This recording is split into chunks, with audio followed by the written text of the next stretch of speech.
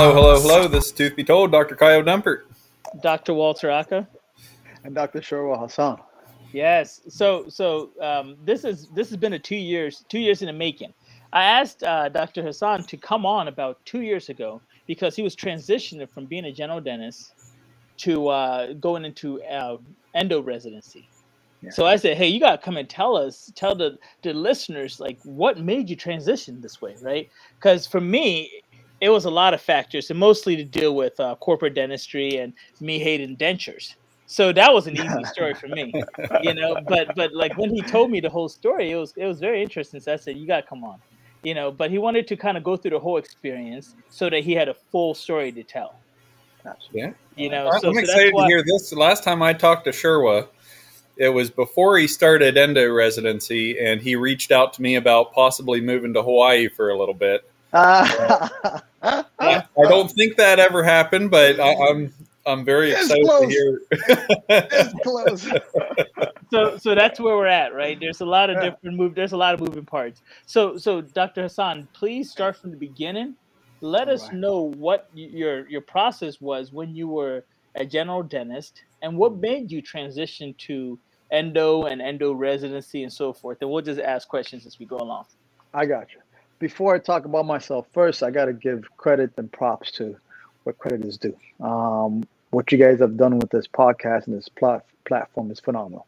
I've been a secret admirer since day one. As a matter of fact, Tooth Be Told was one of my jokes in dental school. It was an oral surgery residency. I'm like, you know what? Tooth Be Told. And then I got a couple laughs, and it's been good since then. So I wanted to let you know I never copyrighted it. Right. Maybe you should have. But I appreciate you. Sometimes you just got to give in life. You just got to give. Man.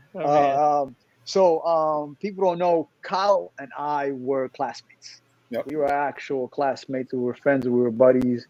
And this clean cut Bedford stud, he's a wild boy, man. They don't know, but he's a wild boy. That's all I'm going to say. I am not going to air out some information, but just say, if you ever need backup, Kyle's the man to actually reach out to. Okay? That's another episode. Absolutely. He knows what I'm talking about. And Walter is the guy. He's that guy. Walter is the guy that in dental school, he was like the big bro. You know what I mean? Any questions that you had, like I came in as Walter left. Yeah. Right. So I came in as Walter left. He just finished his GPR.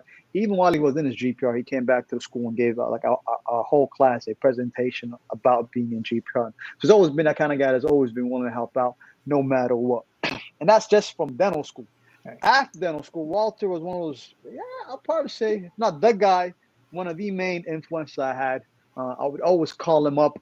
I would have a random surgery. And I don't know, something goes wrong. I go, oh snap! I'll be right back. I leave the office. Yo, what? give me some advice, man. She can't stop bleeding, bro. He's been an asset from day one, in clinic, outside of clinic. So I appreciate you, and even in terms of me actually pursuing my residency. So I before I actually made this decision to go back, I called Walt up, and he was amongst Walter and my man Gary Dennis. Shout out Gary Dennis, yes. The OG from Houston, Houston's finest. I think he's also from DC, like you, right? Yeah. Yep. No, he's from DC. There we go. Yeah. So you two guys have been instrumental in my transition into specialty, and that was I just have to get that off my chest. Thank you. I appreciate you, Gary. If you're listening, I appreciate you too, brother. That being said, when I was in dental school, I had an inclination for endo. So during my third year, I spent a lot of time in the endo clinic, and in the fourth year, I spent a lot of time in my endo clinic, and I started getting a senioritis a little bit. And spoke with the director and some of the faculty members, and they said, listen, getting experience before you go into endo is very, very helpful. And I was like, you know what, that's not a bad idea. Let me get a year or two underneath my belt, and then come back and apply again, right? So that was my that was my plan, right? Plans, of course, you have plans, and plans change. So I got out of school. You know how it is when you're a dental student. You are a professional broke artist, right? So you got 4 years of undergrad that prepped you, and then you have another 4 years of dental school, and FAFSA is your best friend, and you're out there just living your best life on $21K a year. And that hasn't changed, by the way. It's still going on till this day. Right? Inflation be darned. They're still giving people $21K a year. Right. But I'll talk about that later on. So once you start working in private practice, you get comfortable. I got comfortable. I mean, I still always had the inclination. I said, hey, as soon as you get a year or two underneath your belt, just apply again. Nothing was guaranteed, but at least apply. You did make some connections while you were at Pitt Dental, and just kind of maintain those relationships and see where it takes you. So why a year or two? Like, what made you say, okay, I want to do this for a year or two before I apply into? Because a lot of people want to go straight from dental school to residency, right? To specialty. Yes. So endo is one of those specialties whereby they really value experience. Okay. Like it's actually, if you look at most programs, it's very rare to see somebody fresh out of dental school to just go right in. So they would tell you at the very least, get a year or two, whether it be GPR or just private practice, at least, right? It's like a bare minimum. If you try to come fresh out of school, they would just say, listen, we like you, just get a little experience, because it's very, endo is a specialty that it's still dentistry, right? So let's say you do perio or surgery, it's surgery. You're doing ortho, it's ortho, right? Endo is still general dentistry, it's just a little more narrow. Right, you're still using the handpiece for everything that you do. You still have to have a fundamental understanding of restorative procedures. So it's and you still have to know how to deal with patients from a treatment planning perspective. So having that background, and I think it's more so knowing just how to be with patients, right? In dental school, I mean, we don't see that many people in general in terms of as patients, and when you come out, you're still learning how to just present yourself, how to be a doctor, be a dentist, be a clinician, right? Mm-hmm. So that 1-2 years, you kind of get that mojo going, and you're not as rusty when it comes to speaking with your patients. Okay. Because endo itself is technically very challenging. They don't want you to also have the awkwardness that comes from not having any patient interaction. So they don't want you to have too many learning curves at once, right? Okay. So it's one of the main reasons why having just a year goes a long way. Okay. And also that 1 year kind of just makes you ready in terms of being a little more of a professional, right? Just 1-2 years out of dental school. I mean, if you see 2,000 patients a year, right? That's a lot of patient interactions, not including all of the hygiene checks that you're doing. Right. So you're having a lot of face-to-face. Okay. You'd be surprised how polished you are after a year or two in terms of how you present yourself and how you talk to patients, and how to kind of put the bigger pieces of the puzzle together. So that is why they recommend the 1 year, 2 years. As a matter of fact, right now, just in terms of my co-residents, who were 6 years out, 5 years out, 4 years out. My co-residents that came in after us, 2 of them were 10 years out, right? Mm-hmm. So they value experience. And I would imagine it makes it seem like you're more invested in the residency if we graduated dental school with 3 or 4 root canals, where yes. If you're out working for a while, you've done a lot more, you're pretty much committed at that point, if you want to go back to residency, to knowing what endo is, root canals yeah. are, and doing that day in, day out, yes. versus, the limited experience you have as a dental student. Yes. And which is absolutely on point. As soon as we leave dental school, let's be honest, we're safe, right? We're not competent. We're just safe. We can't, all right? Yeah. That's a better way of saying it than I've been saying it. All calls people idiots. Yeah. we're idiots until proven intelligent. Right.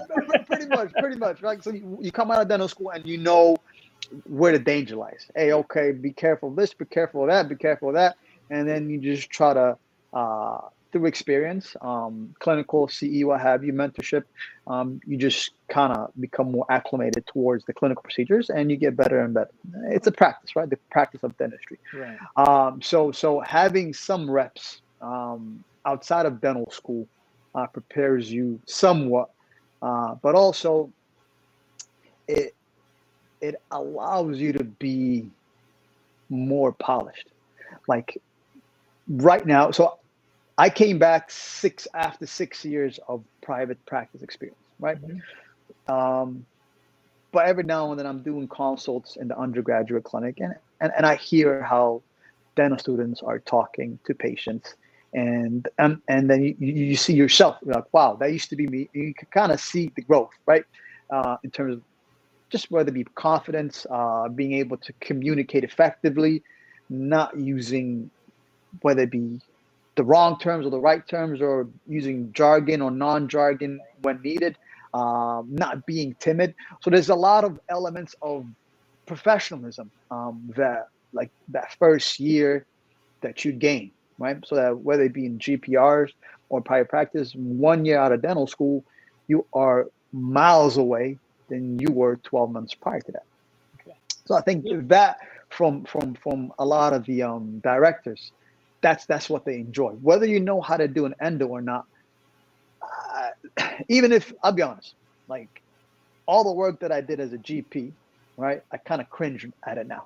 You know what I mean? You're like, ooh. No, I love the honesty. Yeah, that's the truth. That's the truth. Well, that's the truth. Because you don't know what you don't know, right? And you're very confident in what you do know, and you practice. And as long as nothing becomes a catastrophic event, you feel pretty good about yourself, right? So, but once you come back to a specialty, and it doesn't matter what specialty it is, and you understand the knowledge base behind it, and how things are seen, thought of, and done at a specialist level, you're like, oh, I really hope geographical success is a true thing. You know what I mean? And I bet you can even agree with this. It's more of the more knowledge, the more experience equals you being able to actually critique your previous work and go, wow, I could have done way better. So it doesn't necessarily, to me, it doesn't necessarily have to be you as a specialist, but you with experience and education. And I say that to everybody. I'm like, I don't care if you're a specialist or not. It's all that experience and education that allows you to really sit down critically and analyze your work and go, whew, because I've actually done that. Like you said, right? You go back when I was working a year, and I go back and I think, man, why the heck did I do a lot of stuff like this? No, it's the truth. Like you just sit there and start to like, oh, Jesus Christ, I wish I could go back and just apologize to some patients. It's not the best work you could do. And heck, maybe 3 years ago, I'm looking back and going, I wish I could still apologize to somebody. And I see those patients and I'm like, oh man, that could have been so much better. You know what I mean? So being critical of your work, especially as you grow, is I think the most important thing. Absolutely. Let me ask you. So, tell us, for 6 years you were working as a general dentist. Tell us the different. Were you in the same practice? Were you in different practices? And what swayed you to finally say, "Yep, I'm going to endo"? Because that's 6 years.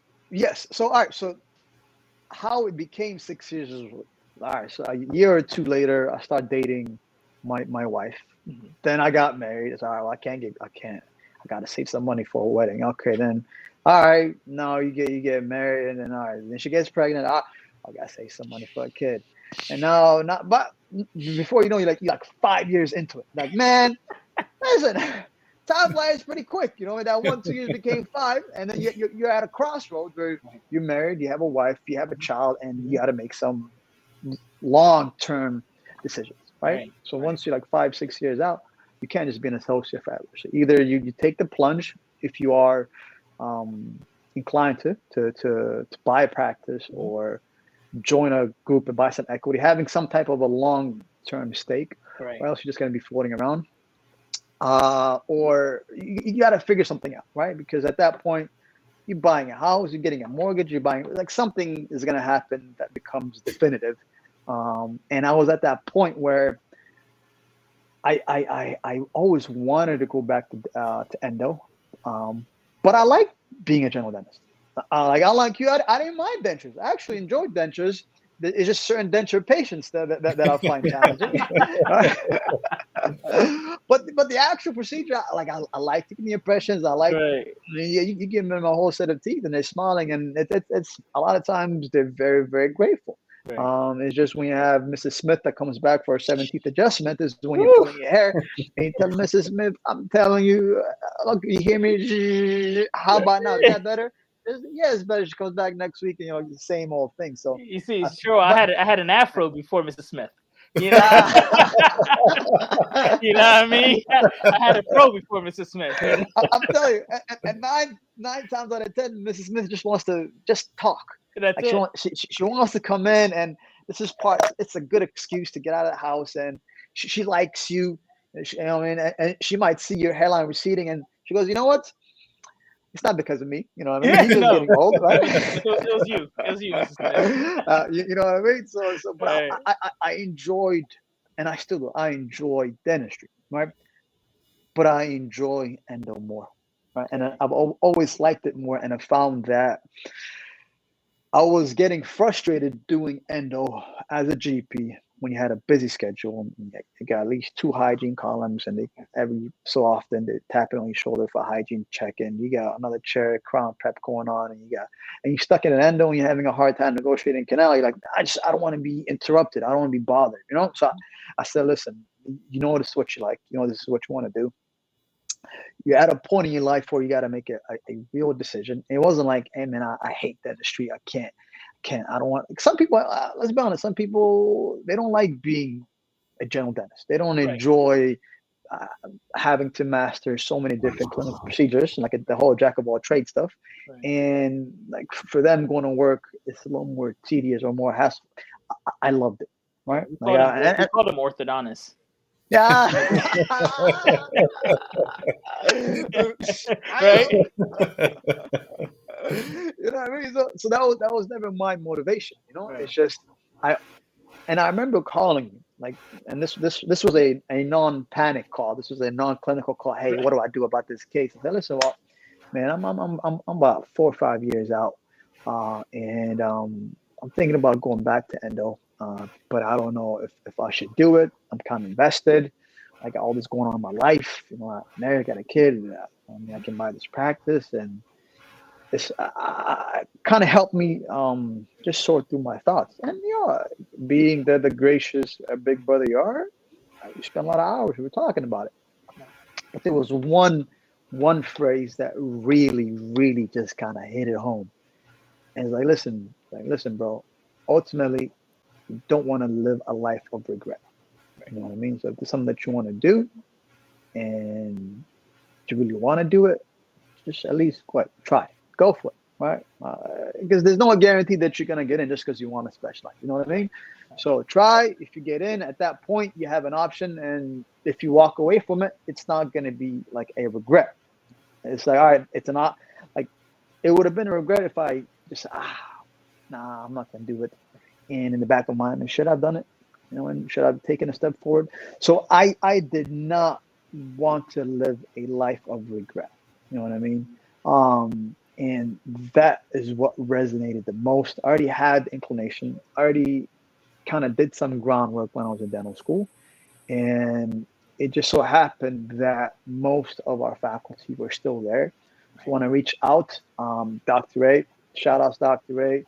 That's a man's man. That is a phenomenal director. I mean, this guy, love him to death. It's just one of the greatest people I know. He's my kind of guy. You know what I mean? So I was fortunate that he was still there. Yeah.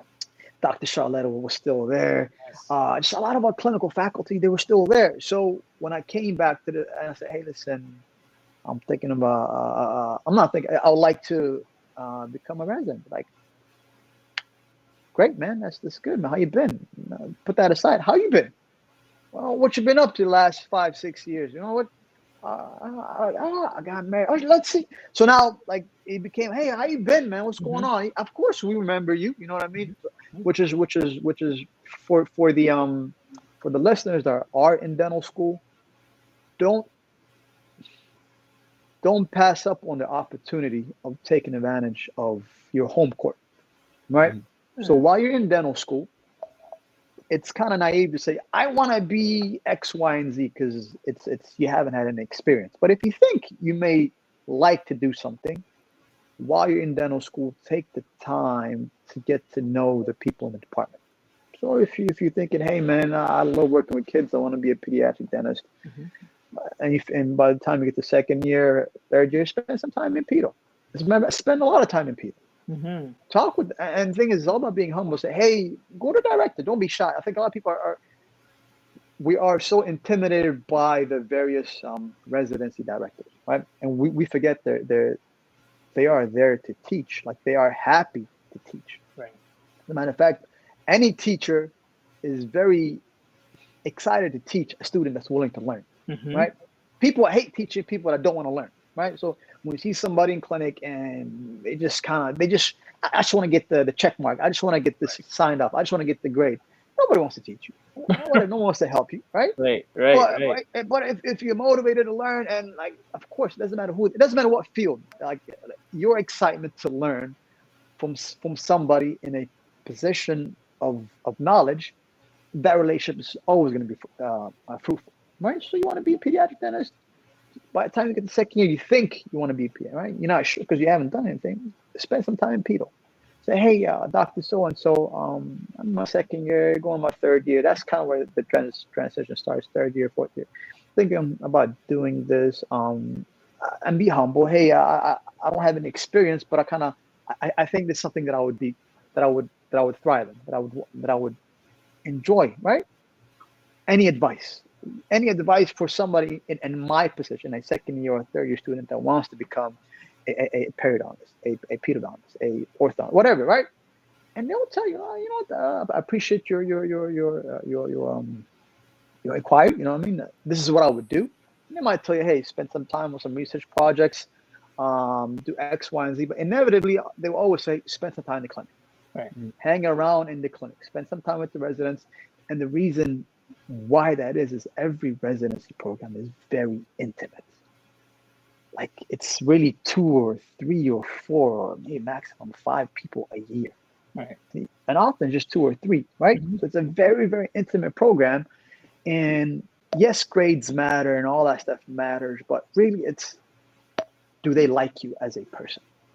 Right? Because they're going to spend, Kyle, you remember, like Dr. Sullivan, you know what I'm saying? You guys both went to the VA, like GBR. Yeah. It's like 3 people, right? Yeah. Super. So you go from a class of 80 or 100 or whatever to a class of 3. Right. You know? Yep. So now it's very, very intimate. So people really want to know, am I going to enjoy the next year or 2 or 3 with this individual in this very intimate setting? Yeah. Right? And are they going to cause a lot of headaches? Oh, they're going to cause a lot of headaches. Yeah. Right. And a lot of directors, like, they don't know you based upon your application. But if you spent a lot of time in the program, and now they have some idea of who you are, how you would fit, what your persona is. And that, in my honest opinion, is gold. Like, that's, if you were to ask me, hey, I'm in dental school, what's the biggest thing I can do to specialize? Spend genuine time with the residency program. Yeah. Right? You know, go ahead. No, I was going to say, it's actually, it's funny you bring that up because David Hay, and shout out to Dr. Hay, he was, when I was a first year, he was, I think, a fourth year. He took time out of his schedule. He was at Temple, and I'm at Pitt. Took a week off of Temple, right? Because fourth year, you're about to be finished. Took a week off, came, I think it was like holiday time, whatever, came to visit because he had family in Pittsburgh. So he wanted to go into the Pittsburgh program. Took a week to shadow us. I mean, did he do anything? Not really, but it was the fact that he came and shadowed, showed a lot of like proactive behavior, right? And that's what we want. Like, oh man, this guy's really coming to us, showing us a lot of proactive behavior. That's what we want to see, you know? And so that was key. And so you don't have to necessarily have your home court and just stay there. You could always say, hey, listen, I got family here. Let me go to that school and see what's going on there. Exactly. So for those that aren't in dental school or those that want to go to a different program, that's the route to take. It's like same thing. There's the super cool guy, super cool dude from the Navy. Stopped by our program last year. He's a resident this year. You know what I mean? And he was out like 5-6 years. He was in the Navy. You know what I mean? Family man, all that good stuff. Stopped by the program and just kind of spent I think it's just one day. That's all. But that one day, you're like, yo, this is a cool dude. This is a cool, solid guy. You know what I mean? And it's just people just want to kind of see who you are. Because ultimately, I mean, anybody in dental school, for the most part, right? Everybody's super academically talented. You know what I mean? Everybody's smart, you know what I mean? Quote unquote. Everybody's just right. So it's like, all right, well, are we going to fit? Right? Are you going to be a good fit? You know what I mean? And you may not be a good fit. For a minute, Shirwa. Yes, sir. So you mentioned you got married, you had a kid. So it's not, you decided you wanted to do this, but it's not, you're not just affecting your life anymore because you have a wife and a kid. How did that conversation go with your wife? Because going from being married to a private practice dentist to being married to a resident, that's a big change in lifestyle. Yes. You become broke again. You can say that. You become broke again. And what a phenomenal question. Like that is so that's a real life question. All right, I have this inclination. I've been out X amount of years, right? It's different than if you're a solo guy, single girl, whatever, you know what I mean? I can tell you for a fact, if you are a family man, family woman, this will not work without the support and approval of your spouse. Right. Point blank. Like, so I'm not here to paint a rosy picture of the process. This is definitely a sacrifice and probably more so on them than you. Right. Because you are the one that's pursuing your quote unquote dream or your ambition. And they have to really put their lives on hold and make some serious adjustments. Now, if you were to ask me, okay, what was the biggest so to answer your question, absolutely. You can't do this without the support of your spouse. And thank God, I'm married to my better half. She's super, super supportive. And we had the conversation. I listened. It's something I want to do, and I explain it to her. And she's not a dentist, by the way. I was like, this is something I always wanted to do. And she was, listen, if you want to do it, go for it. I mean, whatever we got to do, it's just a couple of years. We'll tighten our belts, and we'll just make it work. You know what I mean? It is very, very challenging to go from being a private practice full-time clinician, earning an income, a income which you can support yourself and your family with, to being broke. Like that transition slapped me in my face.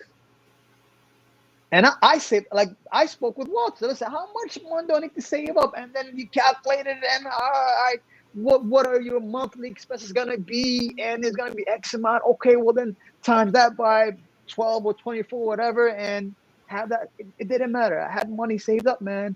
I blew through it. Like, I'm talking about, like, when you don't have income coming in, you'd be surprised how quickly you spend it. And also your spending habits, they don't just change overnight. It was the most difficult part of this whole process was getting acclimated to my new financial reality. Right. And doing that in conjunction with a wife, a son, and a daughter on the way, right? So, but after like July 1st, the program, November 1st, I had my daughter, you know what I mean? So like all this, like a lot was going on, a lot. And life is expensive, man. You know what I mean? And FAFSA still giving you 21K. They still don't, 21K, man. FAFSA ain't changing nothing. Nope. So yeah, I'm like, I got a wife and kids. Like, yeah, we'll give you an additional 2K per child. All right, per month. Not for the whole year. I said, all right, well, let me carry that one divided by, you know what I mean? So it's that was such a great question, Cal. That is like the academics. Everybody is didactically capable of any specialty. The clinical stuff, you'll pick it up by repetition. And so it's not easy, but that's not the hard part. It's that stuff that we've done before and you can do again. The challenge was going from making X amount to literally making zero. Yeah. And all that entails. And like I said, it took me about 6 months to really like change my spending habits. And this is like by force, mind you, because you're coming in confident, right? You got some nice little savings, you get your little student loan, and then like, goodness gracious. Like right now, people talk about Jeff Bezos. I hate Amazon. I hate Amazon with a passion. That son of a gun is taking all of our money. You know what I mean? Listen. Despite residency or working in private practice or working in general, no matter how much money you have, listen. If you have a significant other, you hate Amazon. I see more Amazon packages than I see my kids. Like, like every day there's an Amazon package. Every day and every time the response is, "Well, we need that. Well, we need that." I'm like, Bezos, I'm glad that I took you to space because right now that's all I got that came out of Amazon. Oh man. And by the way, Amazon, this is not slander. I still use your service. You know what I mean? Yeah. I'm just saying. Goodness great, it is easy to spend money on Amazon without knowing it. And while you're working and making an income, it's all good. But man, that I'm so, like stuff like that. Like you got to change. You're going to Chipotle for lunch. You better get water. Yeah. Right? Don't add that guac. Water. Right. Maybe on a Friday. You know what I mean? Friday, you treat yourself to some guac and some chips. It's like so many. I just like. We had 2 cars. I had to get rid of one. It's just. I mean, you're just spending, and then getting your wife on board or your husband on board. Yes. And you're seeing eye to eye, which is why, like, I mean, they're making a big sacrifice because for them it's like, I mean, this is, hey man, I didn't marry you when you were broke. I didn't marry you for your money, but I didn't marry you when you were broke. You know what I mean? So it's not that I'm saying that I married you for money, but this is a big change of my lifestyle, right? Like, and which like I guess. Well, I mean, and you want to, you know, and I understand this. You want the best for your kids. Most of the time, we work for our kids or family members or whatever. You know what I mean? Like you want to make sure that you're doing what you possibly can. So you sacrifice pretty much all your 20s. Right, so that your 30s you don't have to sacrifice, and then when you go to residency, you're like, man, I'm still sacrificing. When is this gonna end?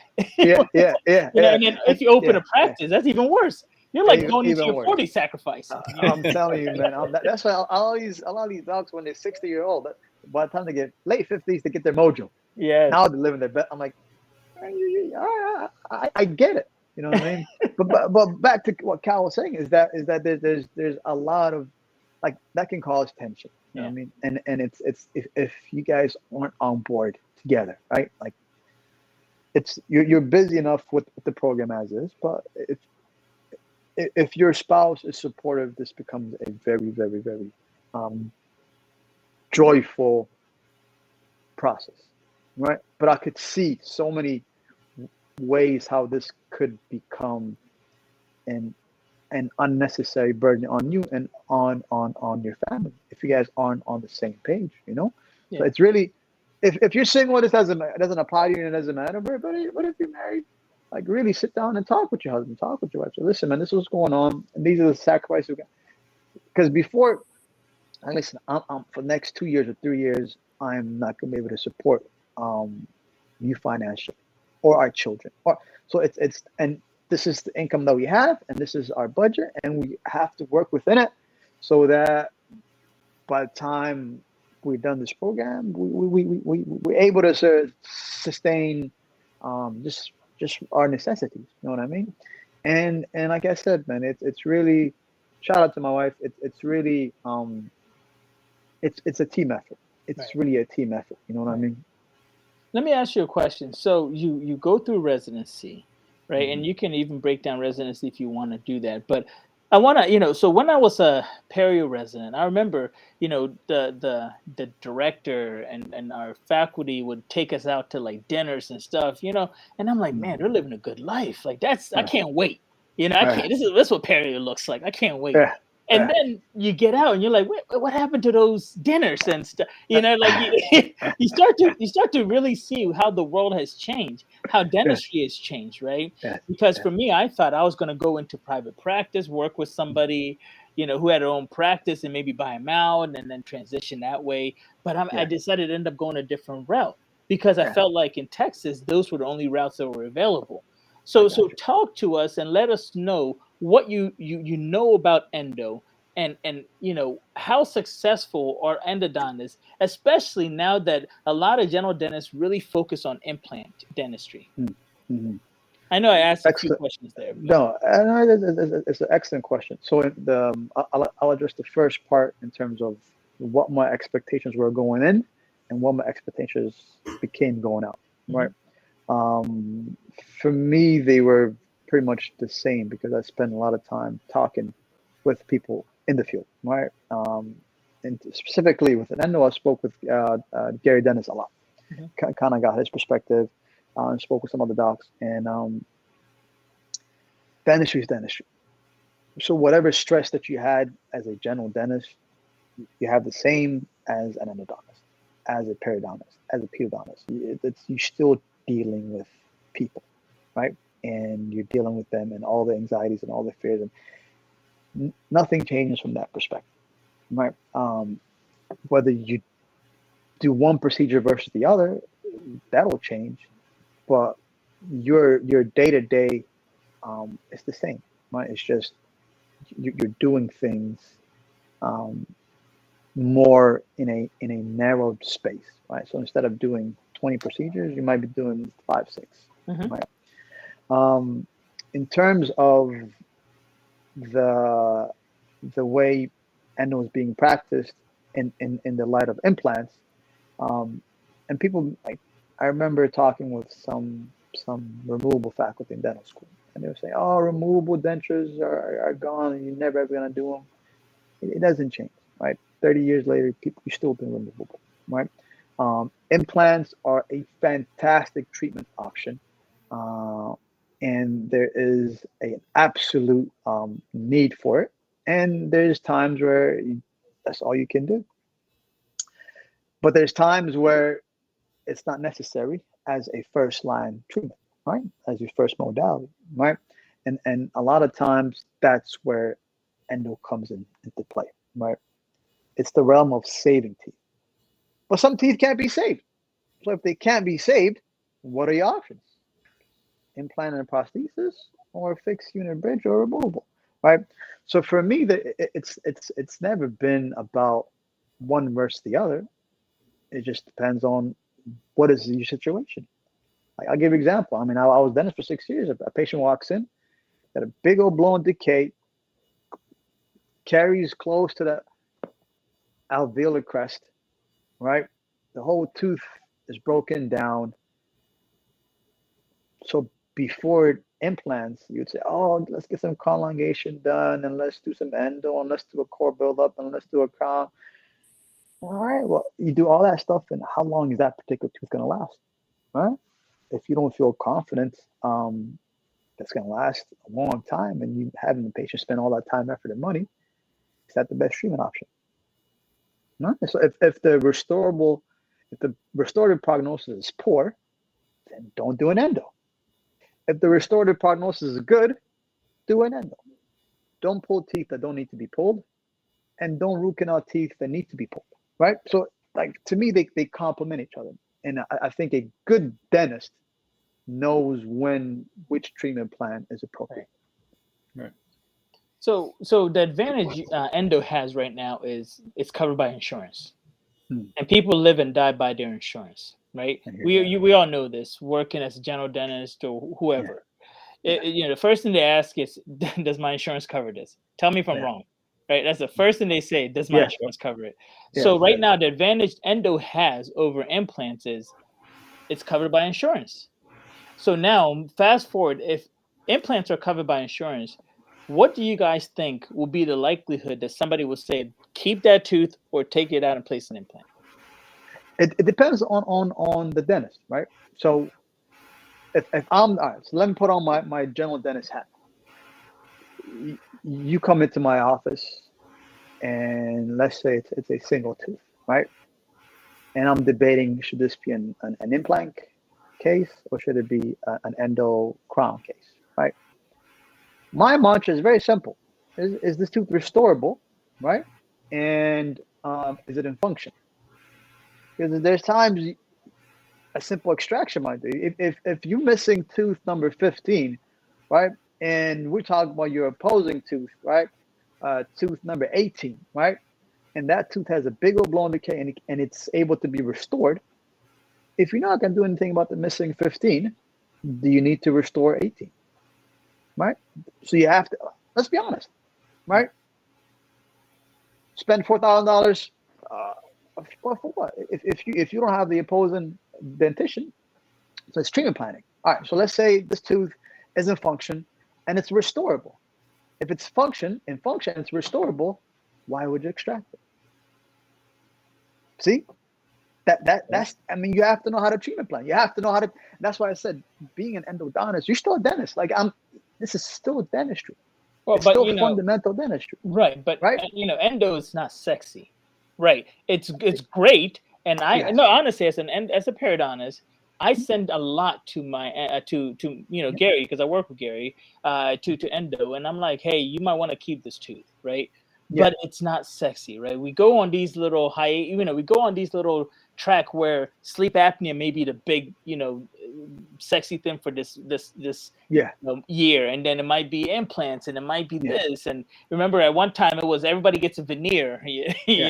It's endo is not sexy. So most people follow what's sexy because they're like, oh, this is what's going to make me the fastest amount of money and this and this and that. So how do you go about combating that? And Kyle, please, like you're in the thick of things. You are a general dentist who have your own practice. You know both sides. Like, what are you seeing? What are you hearing when it comes to implants and endo? So we all went through the VA. Right. Shirwa rotated through there. I assume they still do that. So Dr. Sullivan was somebody that really taught that whole look at the whole picture when you treatment plan.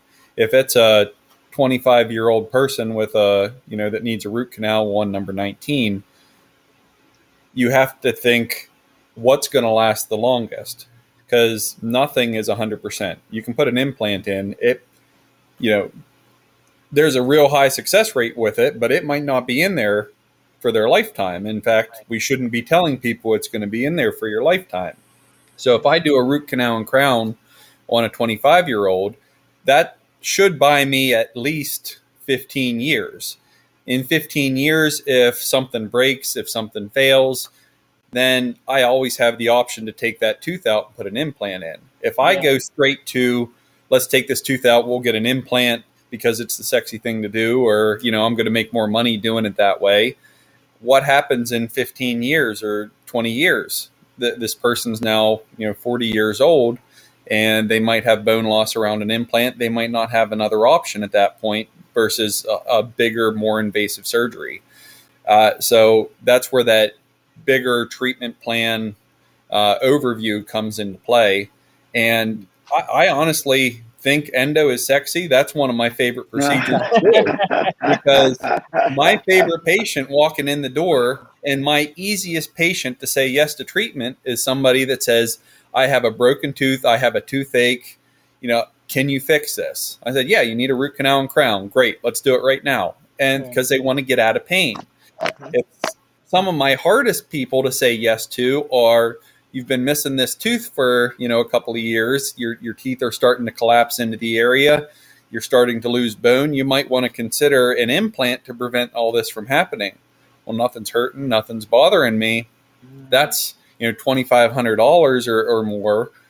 Why would I want to do that? So I think endo is sexy because I can give you an immediate result and get you out of pain.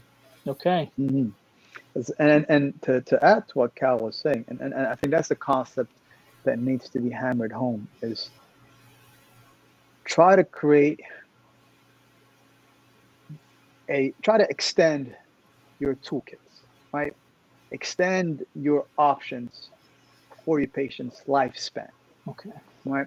So I can even bring this back to just the non-sexy endo, and I'm with Cal. I think endo's pretty sexy. You seen the curves? You're biased. Have you seen the curves on those molars, man? Goodness gracious! I don't know. I like curves. I don't know about you out there. Man. I don't even think we're talking about endo anymore, but that's all good. but even there's like, I don't know if you guys are familiar. Have you guys been familiar with vital pulp therapy? Yes. Okay, so that is the hot topic right now in endo, right? And it's being able to treat teeth that we would traditionally treat with root canal, full blown out pulpectomies, root canal therapies, with a pulpotomy and some type of a bioceramic, right?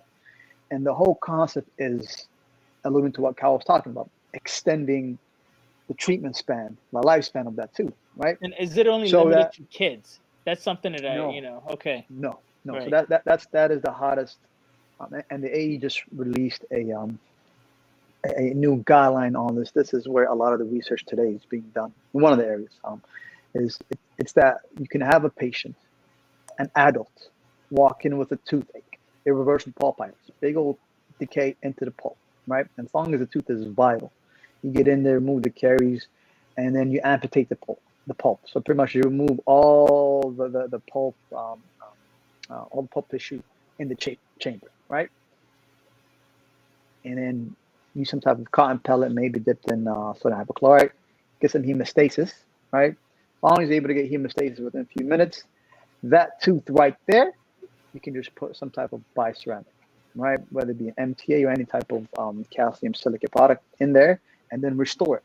So now you have a tooth that we would previously restore with a full-blown root canal therapy that we have now done a pulpotomy on, an alot tooth, vital pulp therapy. And you can restore that tooth. And then down the line, let's say 5-10 years, a problem happens. Well, now you can do a root canal on this tooth, right? So you've extended it. And then another 20 years, the tooth gets fractured. Now you can do an implant. So right? You kept the tooth vital for longer. Got you. Okay. Yes, and you're extending the treatment options for that tooth throughout the patient's life cycle. Awesome. Right. So this patient, Cal was saying, was 25 years old. Well, if we did an implant on them when they're 25, chances are how likely that implant to be there when they're 50, right? And you know better than anybody else that the literature on peri-implantitis and so on and so forth. But it's the whole idea is, what can we do? Because we have a patient population that's living longer, right? Retaining their teeth more. And we need to have tools in place so we can address our patients from when they're young to when they're old, right? So a lot of it is treatment plan, right? But if you were to ask me, if I go put my general dentist hat on, if I get a patient in my chair, if the tooth is in function and it's restorable, endo crown. If it's in function and it's a poor restorative prognosis, get the bad boy out of there. And not talk about implant crown, bridge, or nothing, or removal. But talk about, there's no need to be a hero anymore, right? Because you have the implants there as a viable, solid treatment option, right? So if you got decay all the way down to the bone, perfect example, tooth number 9, big old decay into the bone. Why would you want to do a crown elongation tooth number 9 and affect the ability to maintain the gingival contour if they need an implant in the future? Right. So I mean, why? So like you have to, and that's what I'm saying. To be a good general dentist is very hard Yeah. Like it's very hard to be a good general dentist. Like it takes a lot of investment, right? You got to spend a lot of time reading. I'm talking about CE courses. Like you got to be invested, right? And if you're not, then all right, you're gonna say you're just gonna look at the dollar amount or what you think is the best based upon what your reps are telling you. And which I always find, how are you taking advice from a rep? And I'm not here to dog the rep. But how are you taking you're about to get into a whole other issue. But we won't do that. We won't do that. We'll come back. We'll come back to another episode that says, why would you take advice from a rep? You know, that'll be another why would you take clinical advice from a non-clinician? That's what I'm saying. But that's the first thing a lot of people call. They call their rep and say, I have a problem. You know, and the reps are great. Like I'm not because we all work with them. We all need their help. They know their products well. Yes. But why would you take clinical advice? Yes. From a non-clinician, right? Who's not even a doctor. Who's not even and it just comes back to, you know the funny thing, I've talked to reps and they're uncomfortable in that situation. They're like, I should not be telling you clinically how to do this. That should not. 100%. I've literally talked to multiple reps. They're like, I don't know why they keep calling us. I mean, I know my product and I can help you and get you the right tools and instruments. But I should not be telling you what to do clinically. You know, absolutely. But shout out to the reps. Shout out to the reps. Dentists, you put reps in a very uncomfortable situation. Let's not just dentists. In the operating room at some of the hospitals. Oh yes, MDs. It's MDs too with the joint replacement reps, and it's all reps, all medicine. No, they scrub up. They definitely scrub up. I know that. But okay, let's wrap this up, right? Give me one advice you would give somebody who was in your situation as a general dentist, thinking about specializing. Give me like a summary of one great advice you would give them. You know, you're the big bro now. What is the best advice you can give them that, transitioning into possibly going to specialty? If you are inclined, right, to specialize, just do it. Come what may, try it. If you're inclined. If you're talking about, hey, I don't like general dentistry, I think I might like being a specialist better. I'm not going to tell you what to do, but that motivation might not be the best because I think you're going to have the same problems that you have with general dentistry. Yes. But if you're saying, hey man, I really like this part of dentistry, and I'm thinking about specializing, and I'm in dental school or I'm outside of dental school, if you have that inclination, just go for it, man. There's no point living a life of regret. You know what I mean? And not saying that you're not going to be happy as a general dentist, but you may be the best general dentist with a regret. And life is not worth having regrets. Right? Like if one thing I know, just sound like a Nike commercial, but just go for it. And just do it. Don't think too much about it. If you have a spouse, see if they're on board. If they're on board, and a lot of times if they love you, they are on board. The sacrifice, it's a short-term sacrifice, and hopefully your joy and your excitement means a lot to your significant other, that they will be there for you. And while they're there for you, remember that you got to be for them as well. So don't expect them to flip the switch as quickly as you do. You know what I mean? They have to transition as well. And ultimately, if you are inclined, it's worth it. You might just make sure you're not doing it because you don't like your current day-to-day. You know, like all people say, I don't like I hate corporate dentistry. Well, then don't do corporate dentistry, right? I hate ownership. Why? Then don't own. I just finished my program now, and I'm gonna go in private practice, and I'm gonna have this. I'm dealing with patients, the good ones, the bad ones. I'm managing expectations. I'm dealing with insurances. And I have to manage come what may in the clinical chair, just as I used to as a general dentist. So it's if you're inclined, just go for it. Well said. Sure. we would love to have you back on because I got a lot of other questions for you. But I'm not going to say Walter and I are cheap. I'm going to say we're frugal and we're limited to an hour. Okay. We just got a notification that we're close to our hour, but because we don't want to pay for anything. I got you. I would love to have, or we would both love to have you back on and ask you some more questions. And honestly, I think this is like a 2-part kind of episode because then we can dive into what Endo looks like going forward, right? Because Endo is changing just like any specialty is changing, right? What's the hot topics? And if somebody is a general dentist that loves Endo but doesn't want to go to residency, what are some of the things that they could do to better their skill level? Right, those are all things that we could talk about. Absolutely, we can talk about implants and how endodontists are placing implants. Right, that's another thing that is happening. And if that's what you were trained or what, I don't know. Right, but those are the kind of questions that I want to talk about later. So and that's a very good question. It's a good topic. Right, so we'll transition that, and this is a teaser. I like to do that nowadays. I'm getting better at this podcast stuff, right? But we will definitely talk to you very soon. Well said as always. Again, Shirwa, we've both known you very well for a very long time, so we definitely appreciate you coming on. Go enjoy your weekend, go enjoy your time, and you gotta come back, man. You gotta come back. I will. Cal, Bedford's finest. Good to see you, brother. And Walt, thank you for everything. And, my man. I'll be an honor to be back. We'll talk. All right, enjoy, John. Take care. Thank you for listening to Tooth Be Told. If you have any questions or comments, please email us at realdentist@gmail.com. That's realdentist, REAL, dentist with an S, @gmail.com. Remember, the opinions on this podcast are just that, our professional opinions. The final decision about your health should be made by you and a trusted dental professional.